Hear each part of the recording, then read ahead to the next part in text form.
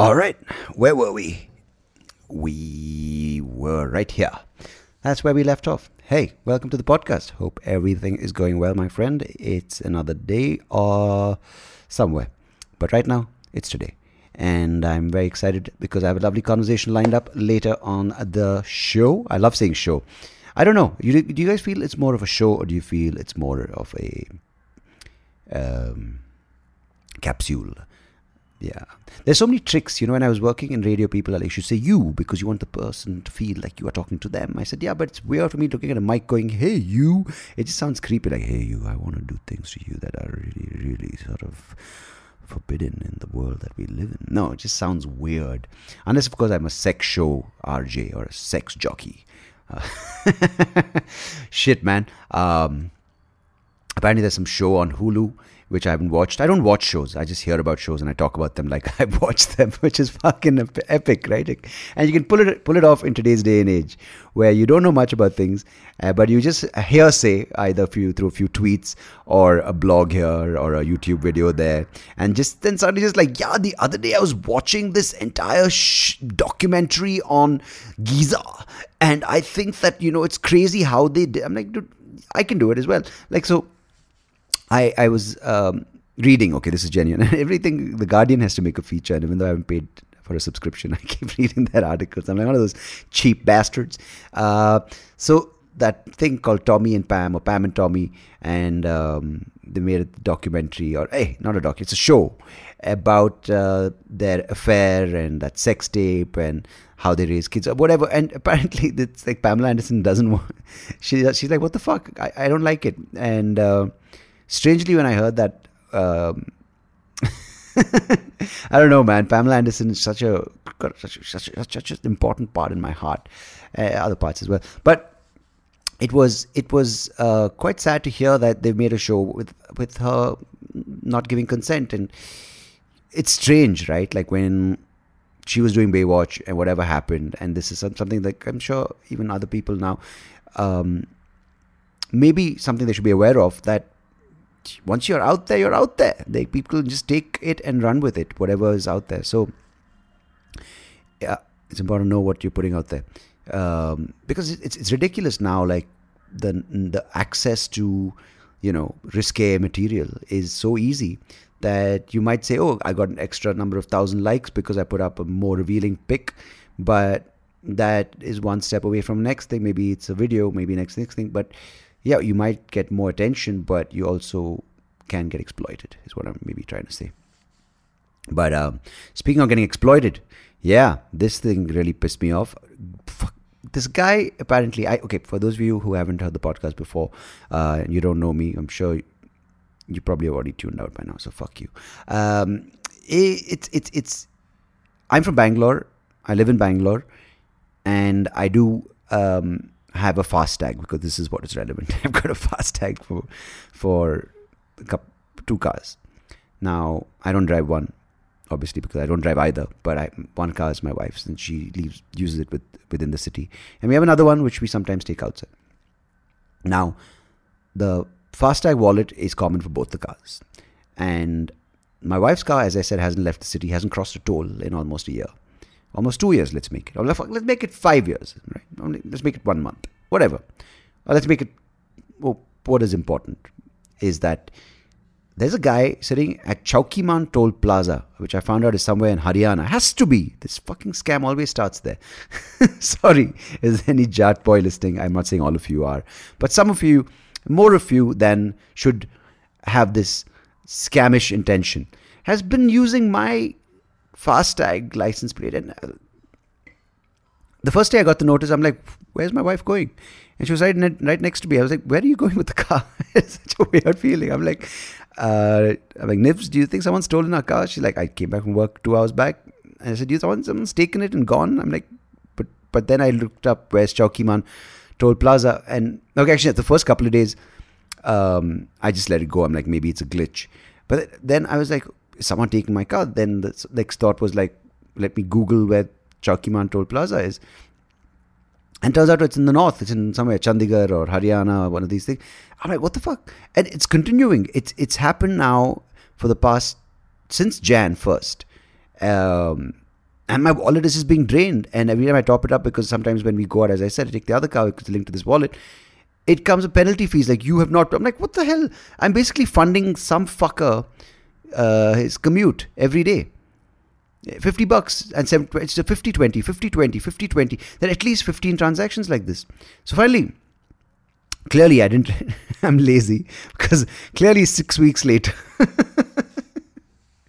I woke up and I was like, this is outrageous, this behavior by this Haryana boy, or man or woman, or maybe it's a Haryanvi who's doing this ridiculous shit, FASTag stealing.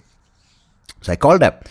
And the people who man the HDFC FASTag toll-free number also seem like they live near Chowkiman Toll Plaza, because I pressed English as an option and they speak English like they speak Hindi, man. It's crazy. Like, hala. It's like, no insult. I mean, of course, yeah, fuck them.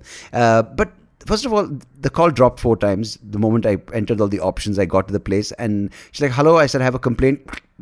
Sir, you are not able heard. And I was like, hello, and they just dropped the call. Of course, I'm going to get a lot of hate for my impersonation, which was bang on, by the way, of this toll operator. Not the toll operator, the toll-free number operator. Remember, the story has a toll and a toll-free number operator. So the toll-free number operator got cut off 3 times. Finally, a lovely lady, I don't know if she's lovely, but a lovely, helpful person came and said, okay, what's your problem? I said, explain this. And she said, oh, you have to send an email to fastagdisputes@hdfcbank.com. In case you are a person dealing with the same issue, I just dropped you a very helpful lead, which is the email address. I had to send screenshots of all the transactions, plenty of them, I think 11 screenshots, a photo of the front of my car, not the back, because of course you don't trust people from the back, because there could be someone else with the same license plate number as the front. Man.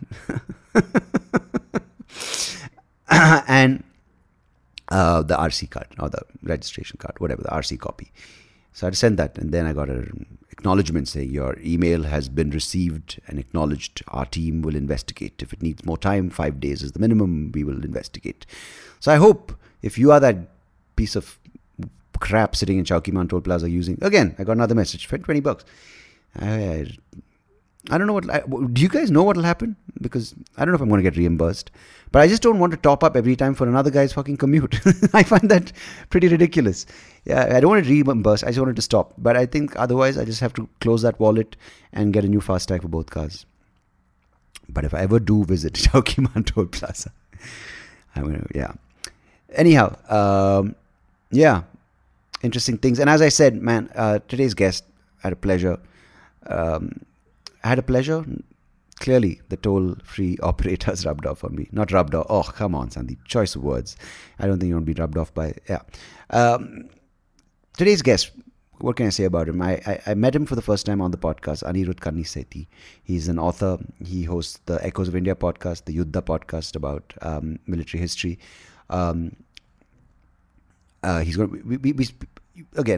We speak about his area of interest and what he loves studying and writing about and talking about, which is history, more importantly, medieval history, and more specifically, medieval history specific to the southern region, the Deccan region. Just the ideas of how history isn't something we have to look at mainly through the main texts or the main narrative. The idea that, history exists in isolation, dynasties and empires exist in isolation. We talk about how the sort of global phenomena. We talk about the globalization that existed, trade, influences, cultural sort of interaction and cultural marriages, and like the mixing bowl that we talk about, the melting pot that existed then, and how we can sort of learn about what we are going through and how history is actually continues to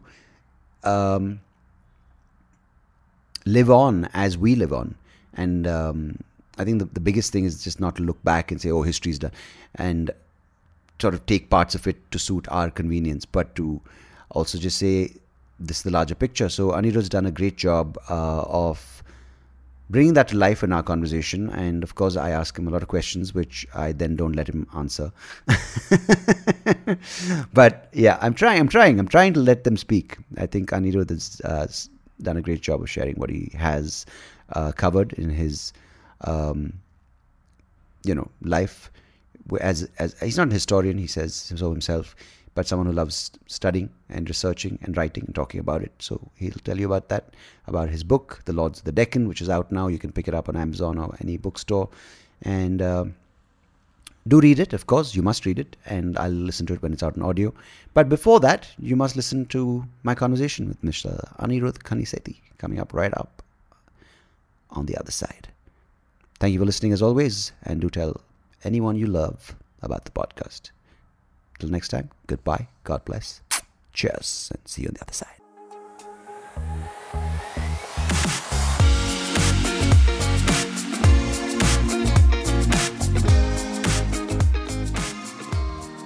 Mr. Anirudh Kanisetti, welcome to the podcast. How are you? It's a pleasure to be here. Thank you so much for having me, Sandeep. I'm doing great. Congratulations on the Lords of the Deccan. Sounds very exciting. I hope it comes out in audio. I want people to find out about the book. You'll tell me about that. But, man, it's interesting that you have picked this place to sort of focus your writing and your area of study. And you're also a consultant with the museum in Bangalore, which you'll tell me about. But where did this all begin? Like, this had to have a seed somewhere, right? Oh yes. It's a rather non-intuitive place for obsession with history, but it all began for me with gaming. My dad's younger brother, my uncle, he actually got me a bootleg copy of Age of Empires when I think I was like 10 or something. And then I was absolutely obsessed with it. This whole idea that, oh wow, history is actually this progression that happens from one period to another. And, there's all these kingdoms that rise and fall. And I got absolutely obsessed with it. Like there was a whole point in my 5th grade when I was claiming to wake up early because I had to like study for my exams. Yeah. Whereas in reality, I was waking up early because I wanted to play Age of Empires for a few hours before I went to school. Was that a computer game or was it a PlayStation? It was a computer game. Okay. And that interest that really sparked something off. I used to read a lot as a child. I used to read a lot of encyclopedias because I spent a few years of my life in the US, where there was like a really like lively library culture, which we don't necessarily have in the same way here. Libraries are very much community centers. You will have here they're more to photocopy stuff for your projects, right? Basically, yes, basically. Just go to the state library and get maps. Yeah, exactly. I mean, I totally get what you're saying. That whole idea of the reading room. You pick up a book, and here it's more strict. Like, don't make noise. That's what a library is sort of reminded in my thing, right? You're not supposed to take food in, don't make noise, and go out of the thing. Exactly, and also in American libraries, you can actually borrow books and take them home. I remember that I was, that the librarians were always shocked that I would borrow like 6 books a week and return them like on the dot on Sunday and take another 6 books. But actually, there was a great library back in Bangalore called Ellur. They had a very they encouraged this. So like places like, what's the shop, which is very popular in Bangalore. My God, I can't believe I'm going to remember Blossom? the name. Bookworm? Yes, yeah. So Blossom and Ellur, I think they're trying to revive or at least restore or maintain that sort of reading culture for people and youngsters. And I think a lot of enthusiasts go there to, get recommendations. And I think that's, what you're saying, sort of strikes a bell, right? Like if you have an enthusiastic librarian saying, "Oh, it's great," you would, if you like this, you might like this. I think it's a really nice thing to have. Exactly, and you end up like actually just discovering so much going to a library, right? Like way beyond what you would ever be exposed to in school, because you're actually encouraged to like read for joy and not read to study. That changes the context in your mind, right? It makes learning into a journey of fun. It's not something that you're doing for a particular outcome. You're not doing it for writing an exam. You're not doing it to get a particular kind of job. You're just reading it to learn and to enjoy yourself. And I've noticed, that really. Sorry, I'm just adding to that point. I really feel when you do that, when you read with that kind of perspective, you're you absorb a lot more because you're not worried that you're going to be judged and tested on it. Exactly. And your appreciation for whatever it may be, whether it's, sometimes people just go back to reading math textbooks or reading science journals like the Nature magazine or whatever, right? And the entire sort of learning is exponential because you're like, wait a second, I really like watching this. It's really cool. Exactly. I find it very interesting, especially like Indian adults. We accept that science and maths, these are all things that are constantly learned, right? We're constantly engaging with newspapers and journal articles, like you said. But when it comes to history, there's this weird sense that if we didn't learn it in school, we are not going to bother ever learning about it. We're just going to have this feeling that history is something boring, and we were done with it in school, and school messed up our understanding of it, and we'll never try to change that. But for me, at least, I, like most senior adults, I had a fairly boring history syllabus in school. And it was only really as an adult that I began to realize that, god damn, this is actually a really fascinating subject. And ironically enough, this brilliant realization came to me when I was sitting in engineering college, of all places. As the place where epiphanies do hit you. Yes, indeed. Looking at that fan going slowly, going, what the fuck is going on? Why have I done this to myself? Why have I taken this choice? And that to payment seat. Exactly. I'm sure not in your case, but in many cases, oh god, I wasted money on this. Yeah. No, I was in BITS Pilani, so we didn't have to pay for it. It was pretty expensive. But the best thing that can be said of the way that BITS at least encouraged me to learn is that I didn't have to go to class. I had a 0% attendance, and that meant I had an awful lot of time to play games and to read. Nice. And we also had some pretty interesting courses. I was doing a minor in philosophy, economics, and politics alongside my major in electronics and instrumentation. And I used to study way more for my minor than I ever did for my major. I learned so much about the way the world works, and about how, especially about ideas from the humanities, which I feel for a lot of, at least for a lot of younger engineers, there's almost this kind of suspicion of the humanities, right? It's almost like the other side, the dark side, right? Exactly. And I feel for a lot of people, the humanities, it's the other way around. Engineers are... Do you think there's a lot of black and white? Because just from what you're saying, right, there's this sense I'm getting, and I feel this a lot, that if you in 10th standard go PCMB or you go commerce, it's almost like that's the end of it. And I have a major problem with that, right? Because if you're an anthropology student, I think knowing a little bit of biology and a little bit of chemistry really will help, because if you're discovering, it'll help become an archaeologist, or it'll help you become a researcher or a historian. I think everything exists and coexists and not doesn't have to be studied in isolation. And I feel the biggest point from what I really enjoy about what you've done and continue to do is that, and you kind of will sort of help through your example, is tell people that education doesn't have to end with your degree. And I think a lot of people think that, I finished my master's, my PhD, that's it, now it's work. But exactly, what you are proving is that education is throughout life. It's not education for an exam or for a job. It's educating your mind, educating how you change and how you sort of look at the world in different ways, which is beautiful. So I just wanted to sort of slip that in before you continue. No, that's a very astute point, and thank you so much for actually bringing it out more clearly. And that's exactly what I'm getting at, is that I feel like our approach to education, in at least for a middle class Indian kid, is very much that the point of education is that you must struggle and suffer until your 10th grade, and then you struggle and suffer till your 12th grade, and you struggle and suffer through 4 years, and then you get to live life. And but that idea of living life is basically that you have a cushy corporate job which crushes your soul for 5 days a week, and then on the weekend maybe you go on a trek once in a while, and I feel like that's a kind of there's so much more to life than that. It's so and partially because I think because of my unique experience in engineering, where I actually ended up reading way more about the humanities than about engineering, exposed me to this very interesting cocktail of ideas. My horizons really ended up broadening.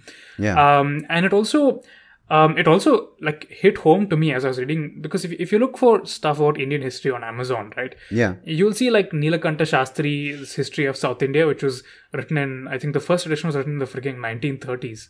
And it hasn't been substantially revised up till now. So we're talking about a book that has been the only major resource about South Indian history for 90 years. Wow. Which is absolutely crazy. You look up any other part of the world. You look up ancient Rome, you look up ancient Greece, you find something has been written either this year or last year by a well-established academic, and it's also usually well written in an engaging way. Yeah. In comparison, and new documents have come to the surface, and you find out new things, and the lies which were hidden, or truths which were, kind of smeared. All those things keep changing because the interest of researchers like you come in and make the thing. But if it's not there, then it's just like you take it for granted. Okay, this was said, and we'll just believe what was said. Exactly. And so here's the fascinating thing. If you look at, you hear every other month that, metro station was being built in this part of Rome, and this priceless ancient Roman villa was found, and archaeologists are all over it, and a new museum is set up there. Now, in comparison, you still hear in India, for example, that new inscription of such and such dynasty discovered, and usually there'll be a little bit of hangama in the news. There'll be one article about it, and that's it. It's finished. There's no ecosystem the way there is in the West, where you have these academics and media producers who come in and like, damn, let's do something cool here, and you set up a museum. Protect it, right? Here it's because the emphasis is not given to. Because immediately it becomes political, right? If it's something which is from this dynasty, some party will be like, no, that's ours. Another party will be like, no, that's theirs, and it becomes infighting. Exactly. But it's what you're saying is so sad that we don't cherish that sort of that importance to that period, or is not given the value that the people in certain Western countries or Eastern countries do it, because there it's non-religious, it's non-political. It's like, wait a second, this is a part of this land, and it doesn't matter whether it's got any significance to a certain community. It's just can we respect it for what it is, which is a period in time which this country went through, this land went through. Right. I feel like in India we have a tendency to only think of something as relevant and worth giving attention to if it directly connects to some kind of modern day idea of ours. So we will like something if it supports our idea of this is what XYZ nation stands for, this is what XYZ religion stands for, and any evidence that kind of questions or challenges that must be either rejected or somehow shoehorned into that narrative, rather than allowing it to speak for itself and allowing it to reveal a much grander and larger truth.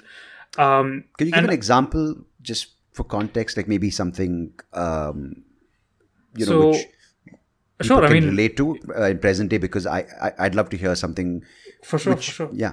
So if you think of the excavations at Keeladi, for example, in Tamil Nadu, they're absolutely fascinating because they reveal to us that there was some kind of urban culture in Tamil Nadu many centuries before the Sangam period, which is when we know of a lot more towns and coastal ports emerging in Tamil Nadu, and all this poetry starting and the emergence of the Chola, Chera and Pandya kingdom. So there was clearly something earlier happening there.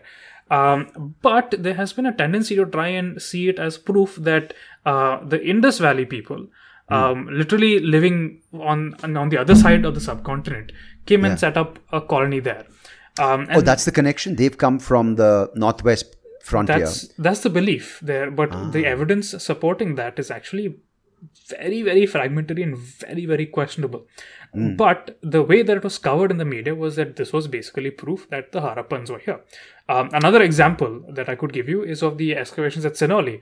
Sinoli is this site I think it's in Haryana. And they found there chariots dating to around, I think, 1400 to 1200 BC. And this was immediately interpreted as proof that, these were the people of the Mahabharata. Whereas the archaeologists I've spoken to have more or less told me that what we can say is that this is actually a totally unique culture that was contemporary with the Harappans, but had but organized a society in a totally different way. We have no idea what they call themselves, and they were also engaging in global trade because there's evidence of gold and silver and other metals that they were importing from as far away as Anatolia, which they would have only been able to get because Haryana is landlocked. They would have only got it by trading with the Harappans, who were actually connected to the world at the time. Now, if you're able to actually appreciate this culture as this totally unique thing, an aspect that we had no idea of, that actually goes beyond this binary thinking of her Harappans and Aryans and so on. What it reveals is that we actually don't know anything about how amazing the past actually was. We cannot even imagine what we don't know. And when something new comes up, if the immediate instinct is to try and fit it into what we do know and ignore the stuff that is not convenient to that narrative, and to only fund the stuff that is convenient to the narrative, because there were immediately all these documentaries that were produced about the secrets or the warrior women of Sinali and all that. I mean, they don't allow you to appreciate the uniqueness of what may have actually been, what might actually have been existing in the past. As I really like saying, the less we try to force our ideas on the past, the more we can appreciate the wonder of what it really was. The second that we actually allow the evidence to speak for itself, the second we kind of take a step back and say, this is our shared heritage, and how can we actually be better custodians of it? How can we actually understand it as it may have been meant? And how can we actually understand and appreciate the fact that things change over history and it's not just these unchanging monoliths. The better inheritors we can be of the heritage that we all collectively have inherited as Indians. And it almost sounds, and it's almost like we are holding on so tight to our beliefs that we don't want to let the new information sort of broaden our horizon, right? It's almost like we've been taught this, that's it. It's almost like we mugged this up. I don't want any more information because it's going to challenge the way I'm thinking, right? Exactly. And this sounds like, if you actually let these nuances, like, okay, this group doesn't have to be the group that we think it is, which is what the major text. It's almost like we have these major brands and that's all that has to be propagated. The smaller brands are not given a chance to flourish because it doesn't suit the narrative by the majority, right? Or whoever it is. But so what does someone like you do then? Say you have this thing which has come from gaming. It sort of took further root when you were reading these textbooks in your engineering program, which is of course great that you were allowed to take courses in your minor, which were philosophy and economics and various other things that sort of also go to shaping your interest further in this space. From there, where's the next step for a researcher like you to go into the sort of Deccan region of India? Where do you find your information? More importantly, where do you start? So I feel like the basic thing that I try to do with all my work now is there's this concept called historical literacy. And when I say historical literacy, I don't mean in the terms of knowing that XYZ things happened and, saying, we didn't know about this. This was all hidden from us by some conspiracy of school teachers and therefore we must find this out. For me, it's more about how do I teach people about the way that history is written? Because as I began to read all these academic texts about Indian history, I realized that historians are actually, there are a lot like detectives in the sense that they will go and they will try to find evidence and they will try not to let their biases and their ideas affect that. And they will try to construct a narrative saying that, okay, so maybe this is what this evidence means. Maybe this is how we're going to interpret it. Now, contrast this to how history is talked about on social media, for example. You'll have some individual who'll take a photo of some random out of context paragraph from some book and say this is proof of this horrible, terrible thing or this amazing, glorious, magnificent thing. And if you don't immediately agree with this, then you are a traitor to such and such cause. I think that's that line, that's that 3 words, out of context. This exactly. Just sounds like that's the byline of our society today.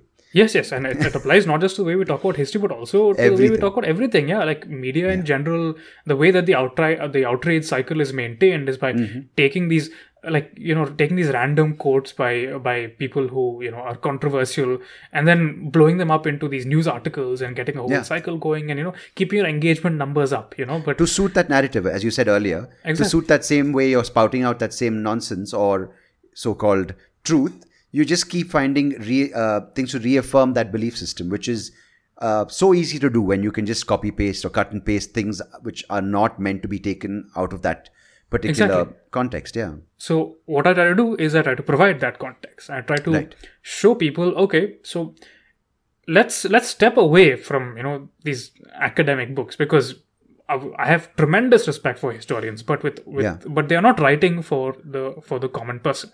They're writing for other academics. So let's try to understand the substance of what they're saying and say it in a way that is relatable and interesting to young folks, bring them along on this detective story. So and once I bring them along on the story, what is this fascinating part that is actually revealed once we let go of our biases, learn how to read the evidence and let the evidence tell us these stories.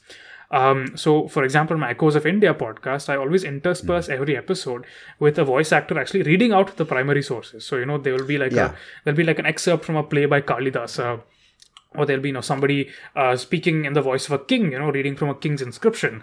And then I'll say, okay, so this is what the king claims, but can it be what he actually means? So you have a distinction. You're the interpreter in that situation. Exactly. So nice. I kind of break the fourth wall and bring my audience along on that kind of journey. And the objective is not to give them this dry and boring lesson on how history should be read and how to understand history. It's to say, okay, you know what?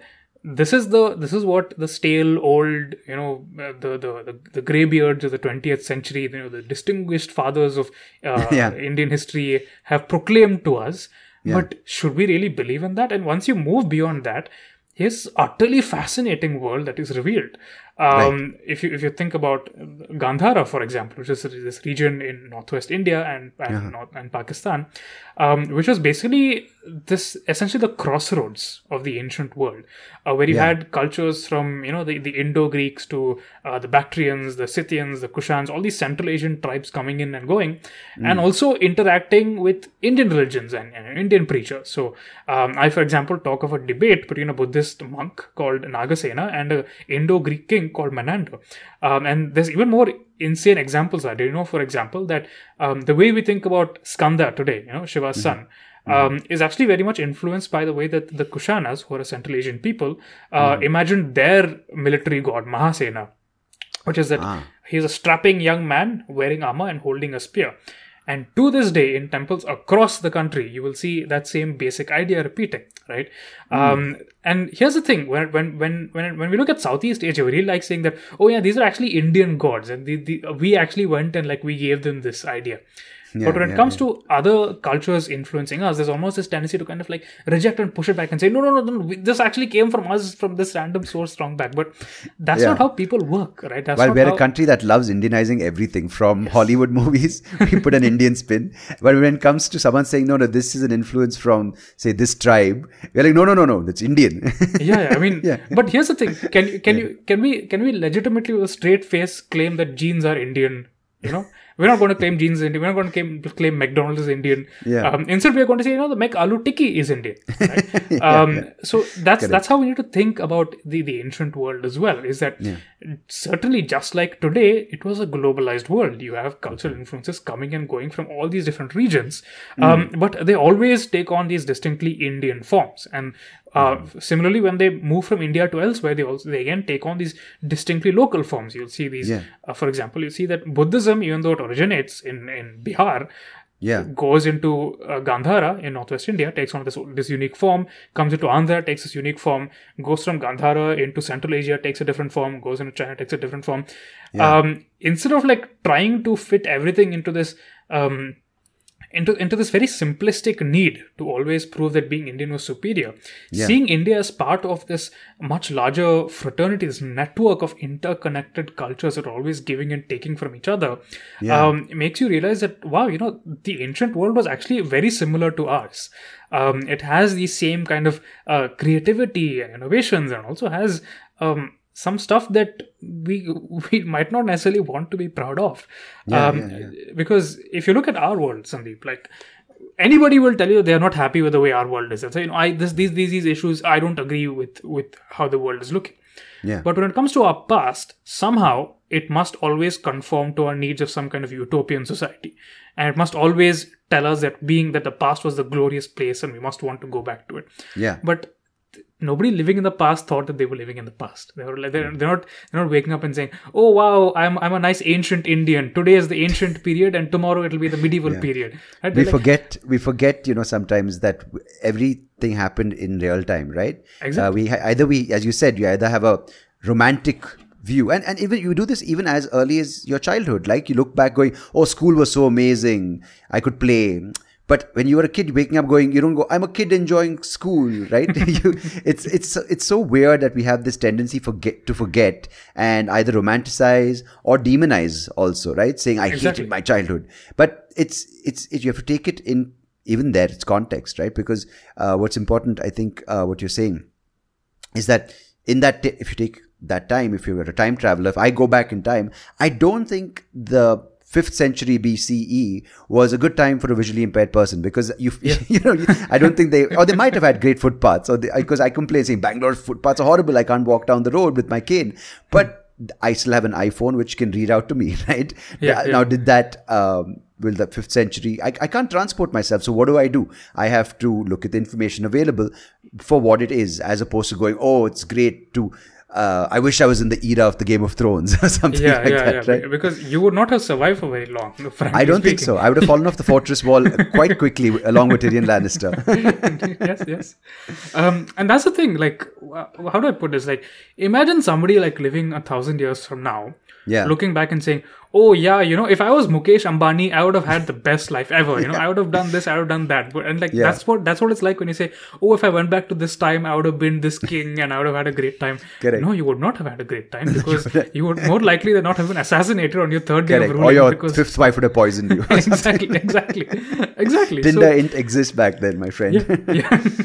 You know what's so weird? I actually had a bit about this, saying that, we go back and we discover, as archaeologists, we took at arrowheads and we say this tribe existed by these lakes in this particular province of America, or we go and say this was a part of the Indus Valley, the statue which was proof that yoga existed. I'm like, I have this joke going, if that's the case, what is the future, like 2,000 years down the line? Some archaeologists say in the present MG Road area, they're like, this plastic bag showed at Garuda Mall. Yeah. Like, what are we leaving for our future? And that's just a silly joke I cracked when I was thinking about historical context. But what, in your opinion, and in your sort of past few years of doing the podcast and now research for the book and this sort of love you've developed for this space, what do you think is the purpose, or what does history serve to teach us, or the role of history for people, present day and going forward? That's a very interesting question. And let me just say that I fully agree with your metaphor. That is quite literally exactly how we talk about history, is that we just take these things and if you look at the remnants that these medieval kings left, right? They would have donated something to a temple and then leave a little grant, written in copper plate or on stone, saying, oh, I was so great and I was so amazing and I was so devout and I was so humble and I killed so many people and I destroyed so many cities, but I'm really down to earth and I'm so nice. And imagine somebody 1,000 years from now taking an ad by some political party and saying, oh wow, XYZ politician is claiming he did this. This is proof he actually did this. He must have actually done this. Everybody must have loved him. That's the person who had the contrary view was either quashed or killed or put into some cell and tortured, saying, shut up. Yeah. But that's the thing. If you look at the way that we think about history, it's exactly that. You will have people who literally look at what these kings said and interpret them with no nuance and make the past out to be this kind of utopic world. And that is why I think it is so important to understand history, because understanding history helps you understand our own world better. Once you begin to understand the nature of historical change, once you begin to realize, for example, how old globalization is, once you begin to understand that this impulse to kind of pretend that we are much, much nicer than we actually were, this impulse to silence criticism, this impulse to kind of bring together religion and power, the impulse to create states and to rule over people, very often with violence, is very, very fundamental to the way that humans are as a species. And it helps you understand not only the past but also the present better, right? You very rarely see people going on asking, why should I understand economics better? Or why should I understand maths or science better? And yet with history, that question always rises up. Because history is taught to us as nothing more than this dry sequence of one damn thing happening after another. Mug up the dates for board exams. That's Yes, it. Yeah. exactly. And that's what it's reduced to. But that's not what history is. History is literally, to me, it is the most multidisciplinary and fascinating of all human intellectual achievements, because you cannot understand, just as you cannot understand our world without understanding anthropology, sociology, political science, ethics, philosophy, and economics, science, just as you cannot understand our world without all of that. And things even like, you can go into more detail, like nutrition. You go into like physical thing, like were they a more sedentary society? Were they things? Because we're learning now that, there are certain things that people ate that made them better people, live longer, live more in sort of touch with nature, as opposed to people who just exploited and sort of raped the land and just moved on, right? So there were different past things, right? In the past, there were groups that were more in sync with nature, and there were groups which were more, what's the word, like marauders, right? Like where they would just kind of ruin the land and move to a next one, right? So that's the thing, right? If you understanding our world requires multiple disciplines. Similarly, understanding history requires multiple disciplines. Yeah. As we begin to understand our world, we begin to really see what humans all have in common rather than things that set us apart. And the same applies for history as well, because understanding history is understanding our own world in a younger state. It is populated by people with the same fundamental human impulses in us, the same capacity for wonder and innovation and creativity, and the same capacity for greed and avarice and cruelty. And to really see these endless stories, these endless little human individual stories alongside these grand processes of historical change, like economic networks unfolding, interactions happening across wider and wider swathes of the world. You begin to really appreciate the wonder of what we have achieved in our modern world. Where and this is why I find it very surprising. We were talking about this earlier. When you said, if I went back to the 5th century BC, I wouldn't have survived very long. I mean, that's even if you weren't visually impaired and all that, the kind of food that you would have had to eat, the kind of back-breaking labor you would have had to do in your farm, or the fact that some marauding army would have just come by and taken away, your food, and that was it, you were finished, or there would be a famine and you would just starve to death, And you wouldn't have been educated. You wouldn't have been allowed to learn. You would hardly have had a sense of you would have known a fraction of all of human knowledge. Today, anybody can learn practically anything through the internet. We have healthcare. We have food available at relatively cheap prices compared to how expensive it used to be in the past. We have much better nutrition. We have much better. Everything has improved, and it kind of shows you that how far have we come as a people. That we are no longer constrained to the opportunities being available to the top 1%. I mean, not to say that isn't still the case, but now there's more opportunities, and we can do definitely more, at least higher quality for more people. Yes. I mean, earlier 1% would get everything, and of course now 1% gets a lot more. But earlier the other 90% would go without food at all. Now at least they have little more food. It's not great. It's not great, but I'm sure the person in the 5th century BC would. I think everyone in their situation would bitch, right? Would be like, "Oh, society sucks." I'm sure that existed even in the 5th century BC. Of course. But they would also probably be like, "Oh God, man, it's horrible. This price of vegetables have gone up." And it's what I like. What you're saying is, we forget that they were also humans with very human-like feelings. We kind of either, as you said, we either make them godlike, or we make them demon-like, or we make them frozen in time, which they aren't, right? Yeah, exactly. I mean, in my podcast, actually, my favorite podcast I've ever recorded is where I'm walking through the city of ancient Ujjain and happen to end up in the courtesans district, and I meet two guys who are sitting and gossiping about life in the city. As we all do. Exactly. And that's the thing. We don't imagine that ancient people were gossiping. You don't imagine that ancient people are sitting and making puns or, whining about this or the other politician. We assume that they were all up in, our main job in life is to be sanskari. We want to go to a temple. That's all they were not all doing yoga, chilling, right? Exactly. They were not just sitting meditating. They had the equal of being on Facebook, complaining, going, "Oh my God, hashtag my life sucks." Exactly. But it was done in a town square. Yeah. So, I mean, just to answer your question, the reason why you should study history is because it really helps you understand who we are. It really helps us understand where we need to go. because it gives you a sense of this grand arc of historical change and why history changes, and it also shows you how you can change it for the better. And that, to me, fundamentally is what you need to do with history. History is about discovering your humanity and the humanity of thousands and countless people that you could never even have imagined. No, it sounds really like they're the same people. It's just the time, the technology, and certain other elements have moved on. And I mean, the planet, if we go down that path, it's a long conversation for another day, hopefully. It's such an old planet. And of course, if you read the likes of Graham Hancock and you look at those ancient civilizations which were destroyed or existed, who knows? But as I said, it's a different conversation for another day. But it's, I think, important for what you're doing, exactly reminding us that, hey, they were real people with real issues, and history captured that. But of course, certain parts of the stories which were told were either exaggerated or hidden for whatever agenda that person who interpreted it did it.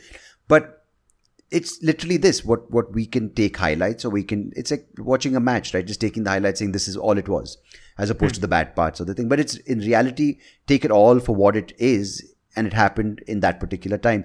So let's go into the part of history, the era, the area that you are really sort of interested in focusing on. And that's, of course, being the south of India, the Deccan. And of course, we can talk about your book after that. So from what you've studied in this region, what has the progression been? Like, has it been peaceful? Has it been benevolent leaders who looked after their population? So just I know it's a broad number of years to cover, but in a nutshell, how has it been? How is our past looking, Anirudh? Are we coming from a good past? There is no part of Earth that has only ever been ruled by benevolent leaders. Right. That is the nature of humanity. There is that violence is integral to the way that history works. Right. It is integral to the way that states function, because if you're a farmer, you're having a decent enough life, you hunt once in a while, you have a nice little crop and all that. You're not going to give it away for free to some guy from some random city who's coming saying, oh, yeah, if you don't pay me, the king's army is going to come and beat the crap out of you. States are based fundamentally on violence, and to this day, I mean, if you don't pay your taxes, you're going to end up you might not get whacked physically, but you will definitely get slapped with all kinds of other. You'll be reprimanded. Exactly. You'll get into big trouble, right? So it is integral to the way that states work, and very often, unlike in our world, where at least there is technically some semblance of democratic accountability from the leaders to the ones that they rule over, there was nothing of that sort. Hope for, that's what we hope for. Less that I say about that, the better. Exactly. That's a slippery slope. Let's not go down there. Yeah. But in terms of how the medieval world worked, I mean, imagine literally that all your hopes, like let's say that you had a famine or two, and the only way that your family is going to be fed the next year is if the king agrees to reduce taxes. And who is the king? The king is some perfumed millionaire sitting in some distant city whose main goal in life is to raise an army and go and fight some other king who insulted him terribly by, I don't know, twirling his mustache the wrong way when they were having dinner together or something like that. Some perceived insult, Exactly, right? And while there are also, of course, there are grander geopolitical regions why conflicts happen between regions and all that. Fundamentally, we have to keep in mind that kings were also people, and they were people who lived completely insulated from the consequences of how their policies affected most of their subjects. They were people who were raised in extremely, extremely wealthy environments, who are being told almost from birth that oh, you're the most perfect little prince who ever lived. And they also, I mean, they would have had very distant fathers. They would not have interacted much with their fathers, except on ceremonial occasions. Their mothers would very often have been powerful women from local aristocratic families, who, as much as they may have loved their kids, would also have seen them as political tokens who would have advanced their futures in the court. And you would have grown up knowing that all your siblings would eventually be rivals to your own power if you were going to be, say, taking the throne. And you really got to think about how these people have seen the world. They would have been very cultured, very educated for sure, but would they really have been fundamentally benevolent and peaceful people? And the answer to and that mental is health issues as well. Right? exactly. That's the really big question that nobody's addressing. I mean, you can look at more recent dynasties, more recent royal families, and see the kind of like horrible succession struggles that they've had, and you can pretty much tell that, oh yeah, damn, these guys were pretty messed up. So I mean, if you project that onto the past, the picture that emerges is not of like very nice, peaceful kings. It's a picture of violent, warlike, but also culturally sophisticated and very intelligent and erudite rulers, who occupy this fascinating moral gray area, which is really difficult for us to imagine, right? Because the way that we have thought, at least about South Indian history, thanks of course to books that were written in the 20th century, is that, oh yeah, these guys are all like, they were basically modern people living in pre-modern times, There's this fascinating book by Kalki Krishnamurthy, this Tamil writer, called Ponniyin Selvan, which is actually being adopted by Maniratnam into a film. Okay. And I find that very interesting because it depicts the Chola dynasty as basically a modern Tamil family, where the girls are educated, where they have a lot of influence over the family's decisions, etc., etc. But fundamentally, the job in life is to get married, and the men are all like devout and like well educated, benevolent to people below them. But as I was reading about South Indian history, because my book is about the medieval Deccan, which is the regions corresponding to Karnataka, Maharashtra, and parts of Telangana, right. To the medieval Deccan, the Cholas were the external antagonists. Right. And there's a lot of evidence showing that the Cholas, when they were in Karnataka, executed horrific violence. We have evidence of cities being burnt to the ground, and literally being plowed with salt, the ashes being plowed with salt by donkeys, so that nothing would ever grow there again. There's something that we have evidence of. In fact, and this is not Deccan sources telling us this, it's Chola sources telling us that they did this.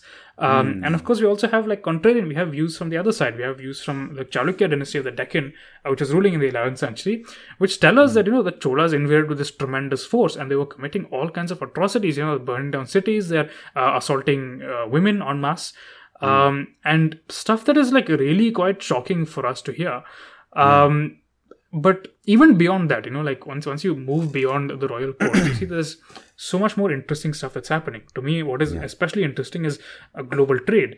We were talking a little earlier about like globalization in the ancient world, but globalization in the medieval world is a whole other level. Because you can actually see the world inching towards that kind of global connectivity, like both in terms of depth and in terms of range that we are so accustomed to today.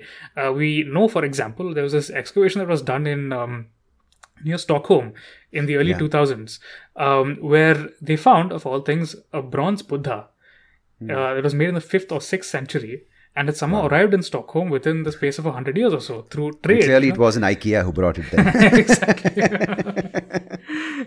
That's amazing. Just to define the period, so what medieval would be like the 11th or so 10th to 15th century AD? So the medieval period is actually, it's a very, very long period. In India, at least, like most scholars break it up into two halves. There's the early medieval period, which is from roughly 600 to 1200, and then there's the late medieval period from 1200 to 1500. After that, we enter the early modern period. So the medieval period to me is very interesting because, like anybody who has studied history from an Indian school textbook would know, the way we're taught about it is, okay, first there was a Maurya Empire, then for 500 years there was nothing. Then there was the Gupta Empire. Then for 500 years there was nothing. Then there was the Delhi Sultanate. Then for like 200 years there was nothing. Then there was Mughals. Then there was nothing. Then there was the British, and history over. That's all, right? Yeah. Imagine if you taught those big fill in the blanks, right? Yeah, exactly. Imagine if you were to teach European history that way. Okay, welcome children. So there was this king in France. Okay, then a few hundred years there was another king in France, and then a few hundred years there was another king in France.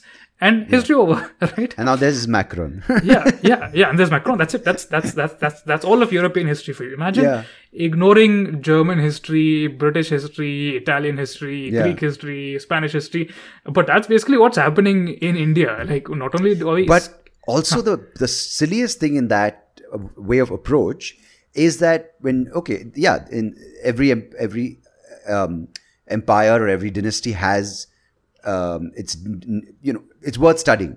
But Right. by ignoring the others, what is stupid is that it obviously the Maurya Empire was influenced by other things, right? Which were, and those were other things which by studying you understand influence. So even if you're a person who's only dedicated to studying, say, the Guptas, it's key to understand other dynasties around in that time, because you're like, Exactly. okay, as a result, it's cause and effect, right? That's a very interesting point, right? And I think you've like touched upon something very, very important, is that the way we think about India's history is based on this artificially lobotomized jigsaw patchwork of things that are meant to give us this particular idea of the past without teaching us more deeply about the nature of historical change and how every region in the subcontinent actually interacted with and influenced each other.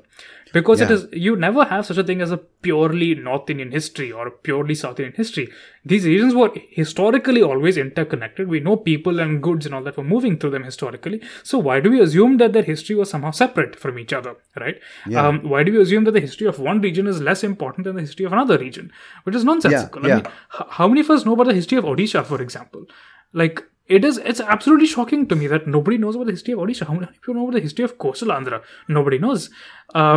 Even if there is some knowledge in one particular state about the glorious dynasties and so on of that state, they're always taught of these dynasties as somehow being militarily superior and dominant over the other state, and like feeling that they have to be proud of or ashamed for some or the other military defeat of some dynasty and some random king thousands of years ago. Who cares? We need to understand that our ancestors did not have the same kind of political identities and same ideas of national pride that we do. And when I say national pride, I don't just mean in terms of Indian pride, but also in terms of Karnataka pride or Maharashtra pride or Telugu pride, right? Or North Indian pride or South Indian pride. Yeah. Exactly. It tends to be a bit of a divide now, us versus them, right? Like you have to fall into a category.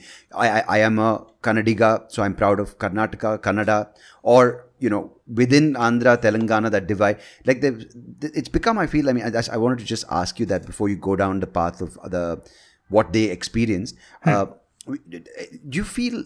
Yeah, I mean, I don't want to take away from the point, but with more and more connectivity in today's day and age, where we say, oh, we are the most globalized world it's ever seen with technological connectivity, do you feel there's more of a divide as a result? I would say the issue is not connectivity necessarily so much as the way that the connectivity is being used. Because the connectivity is being used usually by entrenched political interests to spread this very simplistic us versus them dynamic, which they know is politically expedient to them. Which was not really the case historically, right? Historically, the more globalized you could be, the prouder you were of who you were. That is why most pre-modern Indian courts actually went out of the way to be very multi-ethnic and to be very multilingual. And you would thrive, right? Because you would then get, say, an astrologer, like if it's a Greek ruler, he would get an astrologer from India who would know, say, certain celestial knowledge, or would be like the counselor. Then you would get, say, a beautiful, a craftsman from China. So your court would be filled with multiple skilled people, right? Is that what you're implying? Exactly. And it's not it's not just courts, but also in terms of how merchant communities went and interacted, right? Like you will see every city in South India will have like a thriving Marwari population who are like traders, work in like they sell provisions and so on, and they usually speak the language. I mean, I know at least in Hyderabad, like when growing up in my neighborhood, there was a little Marwari Kirana store. They could speak better Telugu than me, like way better Telugu. It wasn't even a competition. I mean, the same thing Marwadis in Bangalore. Like you go to a Chickpet or you go to like a SB Road. They speak amazing Kannada, right? Exactly. Yeah. And that's the thing. Like especially in southern India, it has always been a very there are like multiple kind of crossroads between the regional language zones where there's always this very multicultural stuff happening. So if you look at North Karnataka, for example, it's like this zone where the Telugu and Kannada and Marathi zones all interact. In addition to that, you have influences coming from the wider Persianate world. So you have this very interesting eclectic mix of languages. You see, Dakhini becomes a very big thing there, and there's a reason why it was Persian influence in North Karnataka. Yes. I mean, Persianate, I think, is a better term for it. But Persianate, definitely Persian, because yes, Persians were immigrating. In fact, in the 16th century, the Bijapur Sultanate was promoting the use of Kannada and Marathi in administration and saying, no, we have enough Persians, you all can go to Vijayanagara. And Vijayanagara was attracting Persians to come and settle and, work as military advisors and that kind of stuff. So that's the thing. And even up till very recently, up till the 19th century, even the 20th century, you still have like Telugu neighborhoods in Bangalore, for example. There were Telugu, settlements in most of northern Tamil Nadu. You would have people who spoke Telugu at home and spoke Tamil on the streets, or spoke Kannada on the streets, and they were not seen as likewise even Marathis. Exactly, and they were not seen as being any less local than anybody else. Because it was okay to have these multiple identities. Your identity said nothing about your loyalties to your local community, right? Absolutely, which is a really important point. Exactly, which is something that is not necessarily the case now, even though we are much more connected. And so why is that? Is connectivity is not the issue. If people could be so multicultural in a world where travel was so difficult, then it is the filters. It is the way that we think about identity and the political environment and media environment that's changed. So yes, that I hope that answers the question. No, it does. No, it in fact raises more questions, which is good. I think, you speak about Hyderabad, because for me, Hyderabad also is like a second home, because mom grew up there. And, she talks about that because she could speak fluent Hindi, and the Hyderabad Hindi has got a lot of Urdu influence. She could speak Telugu fluently, and her friends were across various groups. And that's what I think is such an important thing of history, which I like reading now. And, sadly, there are not too many options. Fortunately, it's increasing, the options on audio of Indian history being represented by modern interpretations. Is this idea that you do not have to limit yourself to one label, saying I am Indian, or I am South Indian, or I am Kannadiga, I am this speaker, I am vegetarian. It's the idea that, man, if people earlier would travel by ox cart for days to go meet say to the main fair, or the main in England times, the tourneys, right, where they would travel, and then you would have people from across lands coming, and then that would be a celebration of humanity, right? Maybe not always it would end up in bar brawls, or someone would poison someone, of course, that we have to have that. But now we have all this connectivity in a click of a button. I'm talking to you on Zoom, or I'm sitting and talking to someone who's a scholar in Amsterdam, which is what we should celebrate, as opposed to using it the wrong way.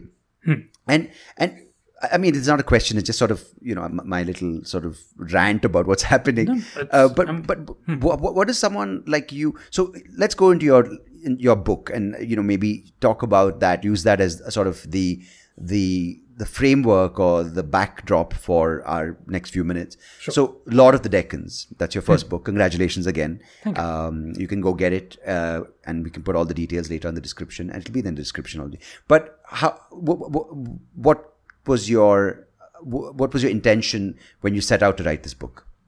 So I found very interesting how in this little discussion that we just had, you said, let's say, in medieval England, when people were, riding on a cart and going to a tourney, right? When you think of the medieval period, Indians have lost we don't even know what medieval India was like. Yeah. If you say the word medieval, the immediate thing is Game of Thrones, European knight riding on this big horse. It's all well War of the up Roses. and all that. Yeah. Exactly. And I wanted to paint an image of medieval India that was as searing and real and morally complex and full of brilliant, erudite, violent people, just like our world is today. I wanted to make it very clear what medieval India was like, what its society was like, what its polities were like, but also tell that within a very engaging narrative of not reducing kings and queens to basically these devout people whose main goal in life was to go and fight one battle and build one temple and die. But rather as complex people with upbringings, insecurities, and ambitions, and how they're struggling to fulfill that, fighting against all these other brilliant and ambitious people. Within the context of a very globalized and interconnected time. Because there's so much scholarship saying that, oh wow, medieval Arabia was very cosmopolitan, medieval Europe was very cosmopolitan, medieval China was very cosmopolitan. Yeah. Medieval India was oh, I don't know. I guess India doesn't really matter. This is nonsensical. India was. Have you read the Mahabharata? It's automatically. It's like the big daddy always comes in. Yeah. But I mean, the Mahabharata it has been a supremely culturally influential text, but it's just one among tens of thousands, if not hundreds of thousands of texts that were produced. But where are those texts, right? Where are those stories? They've mostly just been lost. And that's the utter and tragedy of it. Is that there may be manuscripts just moldering away in some library somewhere, waiting to be translated. Maybe they're a part of a private collection and, I don't know, sold as firewood or something like that. Because this kind of thing has happened. That's the weird part, right? It could be sitting in someone's Godrej cupboard. They didn't even know the significance. Exactly. And these guys are just like, it's so sad because when there's no knowledge of the value of these texts, right? Someone will say, oh my God, you have the original copy of the first, Ramayana written, which will go for billions. But then they're sitting on like thousands of manuscripts going, because I don't know the value and no one's taught me how important this period in our history was, or this knowledge was not shared to me. I don't know the worth of restoring it or maintaining it. None of us do, whether it could be temples, or it could be mosques, or it could be buildings, or it could be anything, right? From architecture to literary works. If we're not shown the value of it, we're not going to preserve it with the pride that it deserves, right? Exactly. And that's what I wanted the book to make very clear, is that why should you care about this history? And I've written it in a way that it's designed for Indians from all over the country, not just for South Indians. It's not just, you're a South Indian, now be proud of this glorious South Indian king. It's more like, hey, you're from the Indian subcontinent. This is how one of the most culturally dominant and influential polities in the subcontinent's history emerged. These were the historical dynamics that propelled it onwards to this period of extraordinary dominance, because for nearly 500 years, Sandeep, the medieval Deccan was the dominant power of the Indian subcontinent. Wow, it's a long time. It's a long time. And half a millennium. Exactly. And you have on multiple occasions, you have Deccan emperors going and invading North India, going and invading the Tamil country, doing all these really grandiose, ambitious, brilliant things, building these extraordinary temples. And profoundly impacting literature and culture and shaping the pathways of global trade. Nobody knows about this. Nobody cares about I'm clearly in shock, because I know a little, because of course I've been reading a little, but it's amazing what you're saying right now, that it's for 500 years there were groups from this region, being Maharashtra, Karnataka, and parts of Telangana, that were a dominant force. I didn't know that. I didn't know that they were even a force to reckon with, right? They were. They absolutely were. In fact, we have evidence from Arab travelers writing the 9th century who said that there are 4 great kings in the world. The first is, of course, the Abbasid Caliph. The second is the Emperor of China. The third is the Emperor of Rome. And the fourth is the Emperor of the Deccan. So the Deccan was clearly recognized as a global superpower by its contemporaries. Right. But since it did not fit into these modern unitary ideas of what Indian history should look like, it has been totally ignored. Just like ignoring the history of Germany and the history of Europe. You cannot understand the history of India without understanding the history of the Deccan. And especially in such an important period, when the Deccan was such a major cultural, military, economic juggernaut, and so profoundly shaped the history of, the history of Telangana would have been totally different if not for the empires of Karnataka. And then, of course, in a little beyond that, if you look at the 1500s, when you have the Vijayanagara Empire, the Vijayanagara Empire's history would have been totally different, not for warriors from Telangana, right? It is not this unitary narrative. Oh, this region has been superior. It's always how do these dynamics and interactions emerge, and how do they take these very complex forms over time, and how do you actually see them in the evidence that survives? You asked a question earlier about the evidence, which I was not able to get to, but I think now's a good time to address it. Is that most of the evidence that survives is just royal land grants, right? And like I said earlier, it's very difficult to write a history from that, because looking at modern political advertisements and trying to write a history of the 21st century, you're going to end up missing out on so much.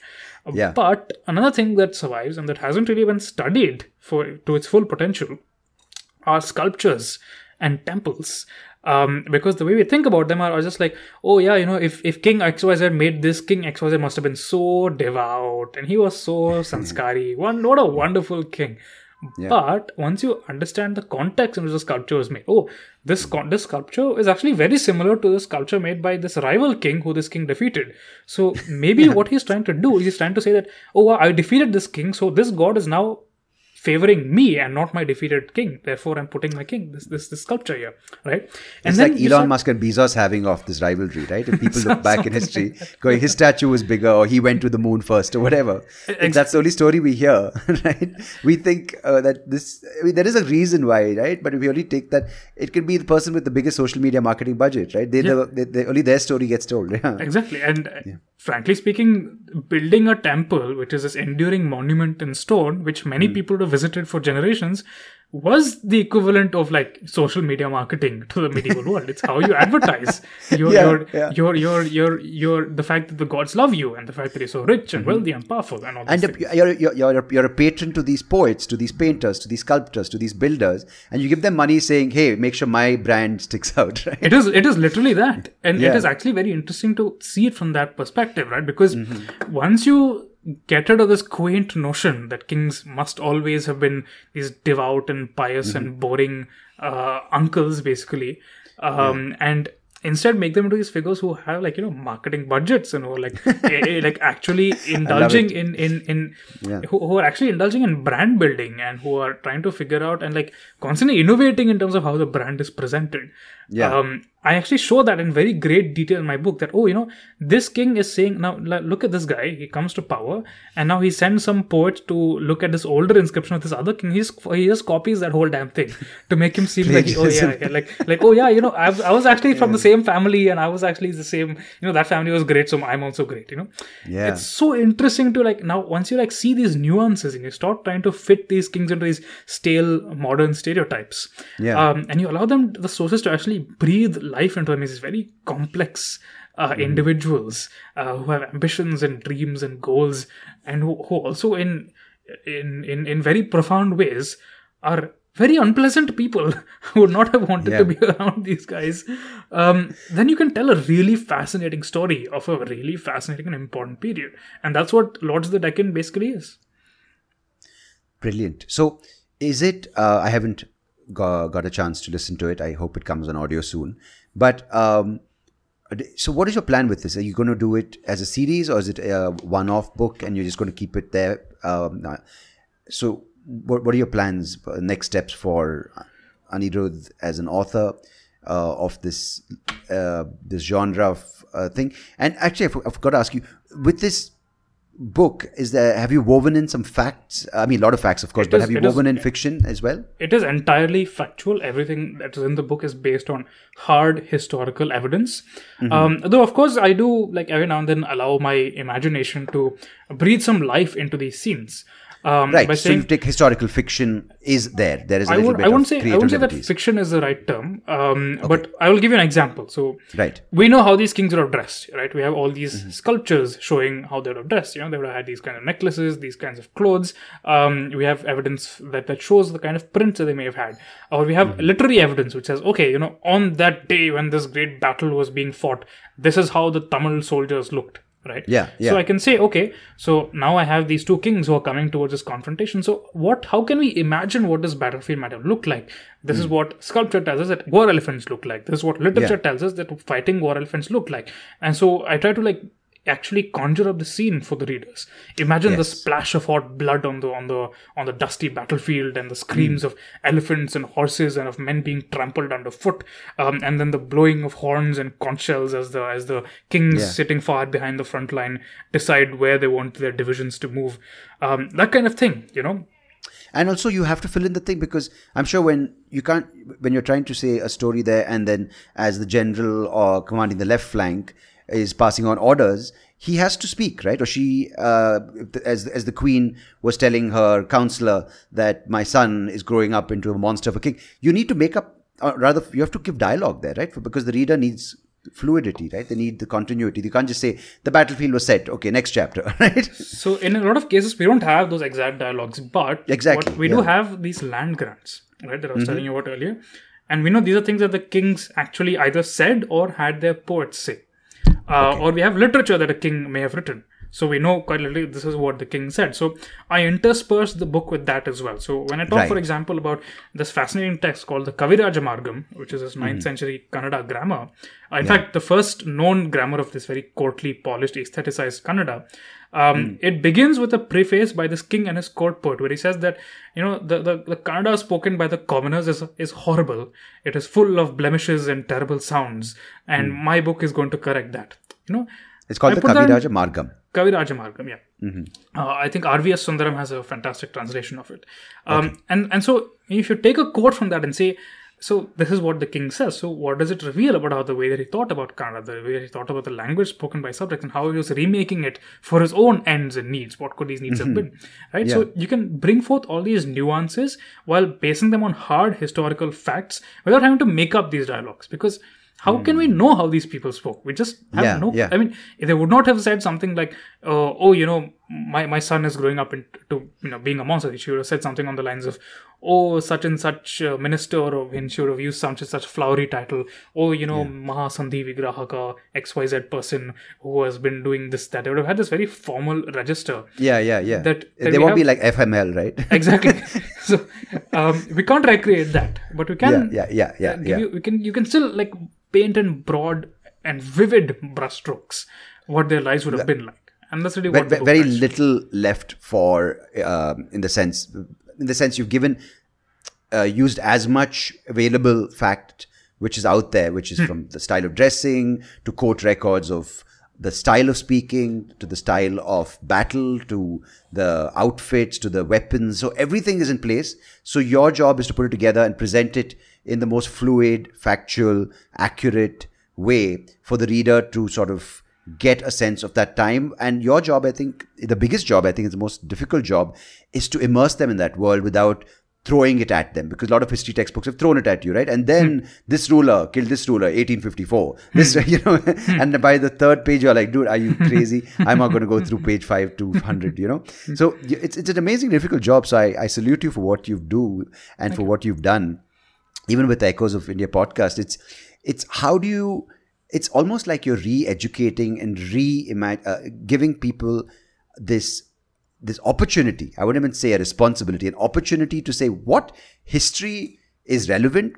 We have this thing without going, I told you Kannadigas were the best, without that extreme of either saying we didn't know to we knew the best. It's such a great opportunity and it's such an amazing responsibility, and I'm glad you've taken up. It's a big task, and I know it's glorious when the book is out, but I'm sure you must have had some nervous moments going, oh crap, is this the right decision, right? Yes. I was very, it took me almost 4 years to actually research and write and edit the book. And especially there were multiple occasions I was like, do I really know what I'm doing? Is this really going to be interesting? Are people going to read this? Am I telling this to them in an interesting way?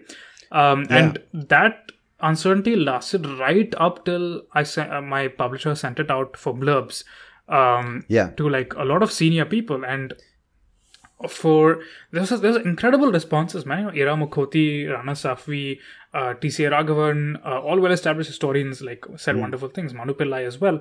But for me, I would say that the real the most amazing moment was when William Dalrymple, who apparently is, doesn't write blurbs for just anyone, never heard of me, has no idea who I am.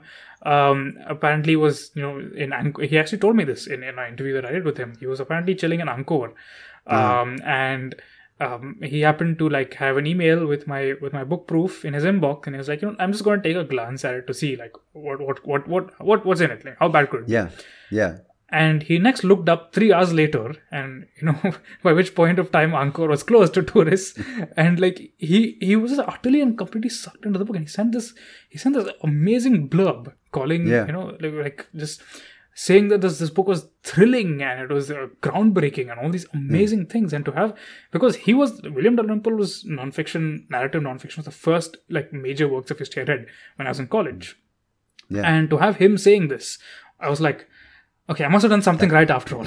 Dude, that must have been quite a moment, right? And I think those are those highlights. It's not about how many you sell. Of course, it'll sell many, I hope, and I'm confident, right, with your passion for this subject. But it's amazing with just that one thing, right? Like when you were just saying how he read it and this thing, it's like, for me, like a Dave Chappelle saying, dude, I loved your special, or like a Joe Rogan saying, I like listening to your podcast, right? It's just one of those things that I don't think any number of listens or downloads or how much the podcast or the book gets sold for of course that's important, but these kind of things are the ones you'll remember, right? My first book, the proof was read by this person I really revere. I kind of love his work, and now he acknowledged me and as a peer, which is great, right? Yeah, it was really a incredible and almost a really humbling feeling also to say that, okay, wow, I do know what I'm at, and I am being recognized by people who've done so much for influencing the way the industry is thought of, and maybe in some way my future work will go on to do something of that kind of impact as well. The pressure's on now. It is. It certainly is. But I think, so what do you feel like when you are in this space writing a book like the Lords of the Deccan, that's your first book, or when you're recording the podcast, because of course they're closely related, right? I mean, the mediums are different, but when you're researching a topic or when you're doing the book, do you kind of, do you immerse yourself and how lovely is it to escape into that world for you? The reason I do it is because I love it. Right. And to me, I love not only being lost in that world, but also the challenge of like bringing it to life in a way that I know that people who aren't me are going to enjoy it. How do I translate the wonder that I feel into something that other people can relate to and get sucked into? How do I show them this world that is as grand and vivid as ours, and also as morally complex? How do I write a history that is not just this pointless jingoism and shallow pride, but rather that is one that is full of challenging and uncomfortable questions that kind of reflect the way that we see our world today? It's a fascinating process, and like I absolutely love doing it, especially because I know that, like, especially for the period that I'm interested in, which is medieval South India, there aren't a lot of people who have done this in very interesting ways. There have been like great academics who've done like fantastic critical work.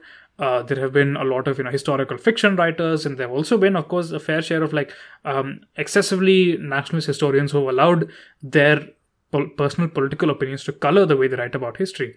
How do I take in the useful parts of all that, digest it, take in all the dry academic tomes, and also incorporate my own experiences, my own observations of humanity and the way South India is today, and use that to create a profoundly new and vivid and engaging South Indian history that also sucks people in and doesn't let them go?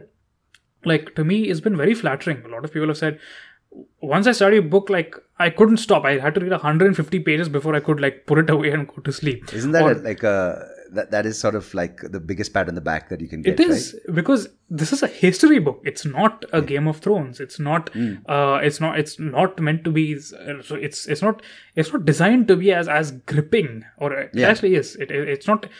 Most people don't expect that a history book can be that gripping, but the fact that it is tells me I've succeeded, not only in terms of my skill as a writer, but also my skill in telling human stories. As an investigator, as a storyteller, yes. Because the facts have always been there, but clearly it hasn't been captured as well as it should have been, because otherwise history would be as popular as, say for instance, like politics, right? Or whatever the equal thing is. Like I'm saying, it's clearly someone had to do it, and I'm glad that you did. And for someone listening right now who wants to pursue a study and is interested in what history has to offer with whatever period it may be, there is scope for a lot more authors like you, and a lot more researchers, and a lot more investigators and storytellers, right? Yes. And I genuinely hope that Lords of the Deccan actually sparks off more curiosity among South Indian kids, and not just kids, of course, like people, adults, anyone, to all the listeners of Sandeep's show, if any of you are directors or producers, why don't you get in touch? I think that would be a great thing which would come out of this episode. If I could get some people who listen to, marry the idea of your stories to another medium as well. Exactly. And that's what I feel like that's the absolute need of the hour.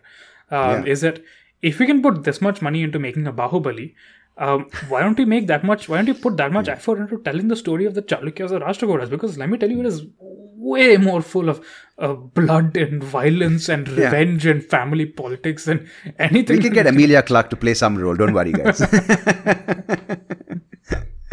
No, man, it's so amazing. I feel the energy from listening to what you've said so far, and I hope it, can translate to excitement in the reader. Of course, the people who read your book already love it, and I hope the people who pick it up do go pick it up. First of all, you can get it.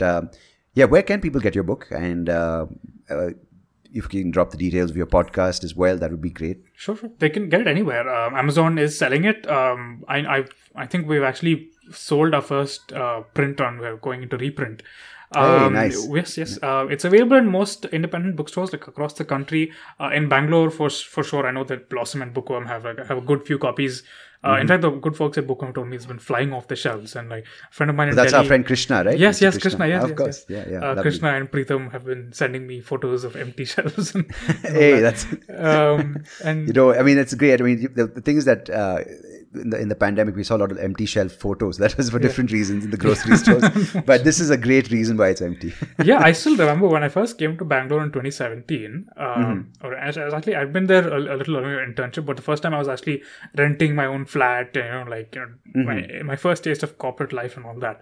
I went to Bookworm and I was like, you know what? I can buy any book I want. I was like, do you have any books on the Chalukyas or Rashtrakutas? And they're like, no, sir, sorry.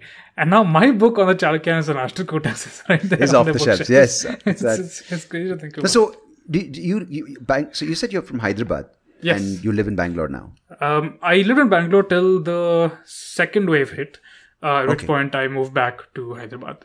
Okay, so right now your home is... I'm in Hyderabad. Home's always been Hyderabad. I will be visiting Bangalore, and I do visit every now and then, and I'm going to be coming next in end Feb to do a book signing at Bookworm and a few other events. Hey, lovely. We should meet then. We should catch up for a drink and continue this chat, because, I was born in Hyderabad. It's not a publicly known fact, but this place called what's it called? Domalgoda. Domalgoda, yeah. Near Tank Bund. Yeah. I used to go by Tank Bund all the time to the British Council Library. It was there? Okay, yes, okay. So fantastic. No, Hyderabad for me, when I go there now, it's Gachibowli and it's Madhav Nagar. That's it, right? All the shows are in high-tech city. But man, even that whole Charminar area, of course, it's crowded as hell. But it's, that stretch, if you go on Tank Bund Road, I don't know if it's still there, but there's that old, this thing. What's it called? Words are slipping my mind today. The tank, that old tank which was there. I don't know if it's still there. I used to be fascinated by that. I'm like, oh my God. So clearly, what I'm just want to end this note on is like, there are small symbols which could transport you.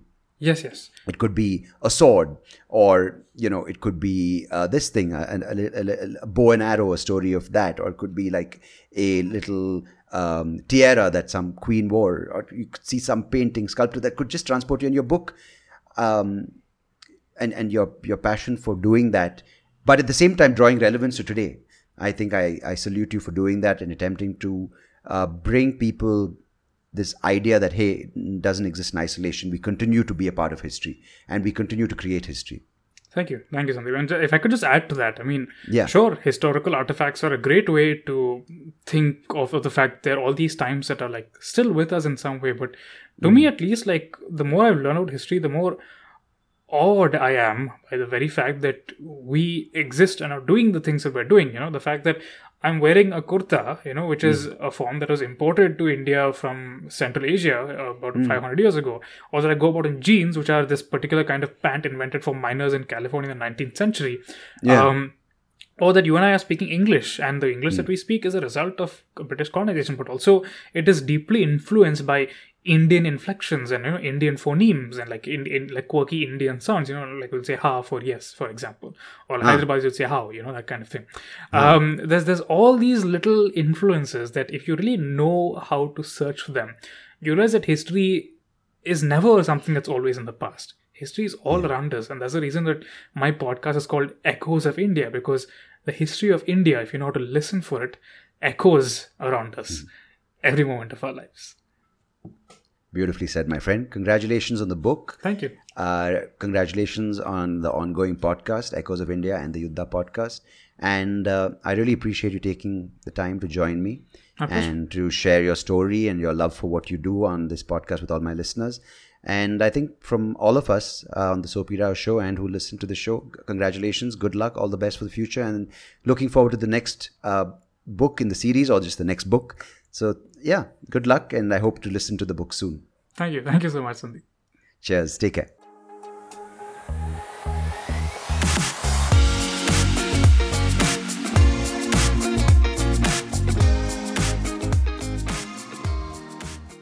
Hey, thank you so much for listening to this episode.